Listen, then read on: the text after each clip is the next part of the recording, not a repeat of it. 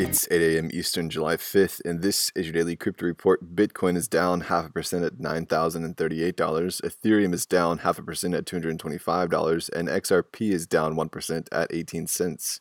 Those are leaders by market cap. Top gainers in the last 24 hours, VeChain up 23%. Today's headlines. In the wake of the Wirecard saga, closer examination of the $2 billion accounting irregularities show that Germany's chief financial regulator, BaFin, had only one staff member at the Financial Reporting Enforcement Panel working on the review for 2019. 2019 was the year that Wirecard employees purposefully inflated revenue. A spokesperson for FPREP said that it was not FPREP's responsibility to investigate accounting fraud.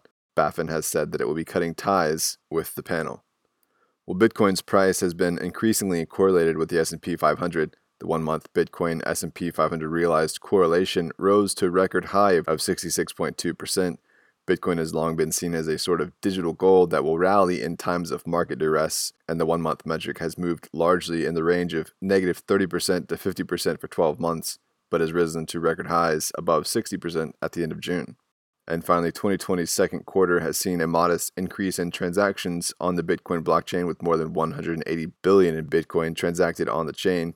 That averages out to 1.98 billion Bitcoin per day. Today's episode is sponsored by the digital marketplace Ungrocery. If you've ever cared about who your food comes from, Ungrocery is the place to shop, online at ungrocery.com. Those leading headlines today. Visit us at dailycryptoreport.io for sources and links. Find us on social media. Add us to your Alexa Flash Briefing. Listen to us everywhere else you podcast under Daily Crypto Report.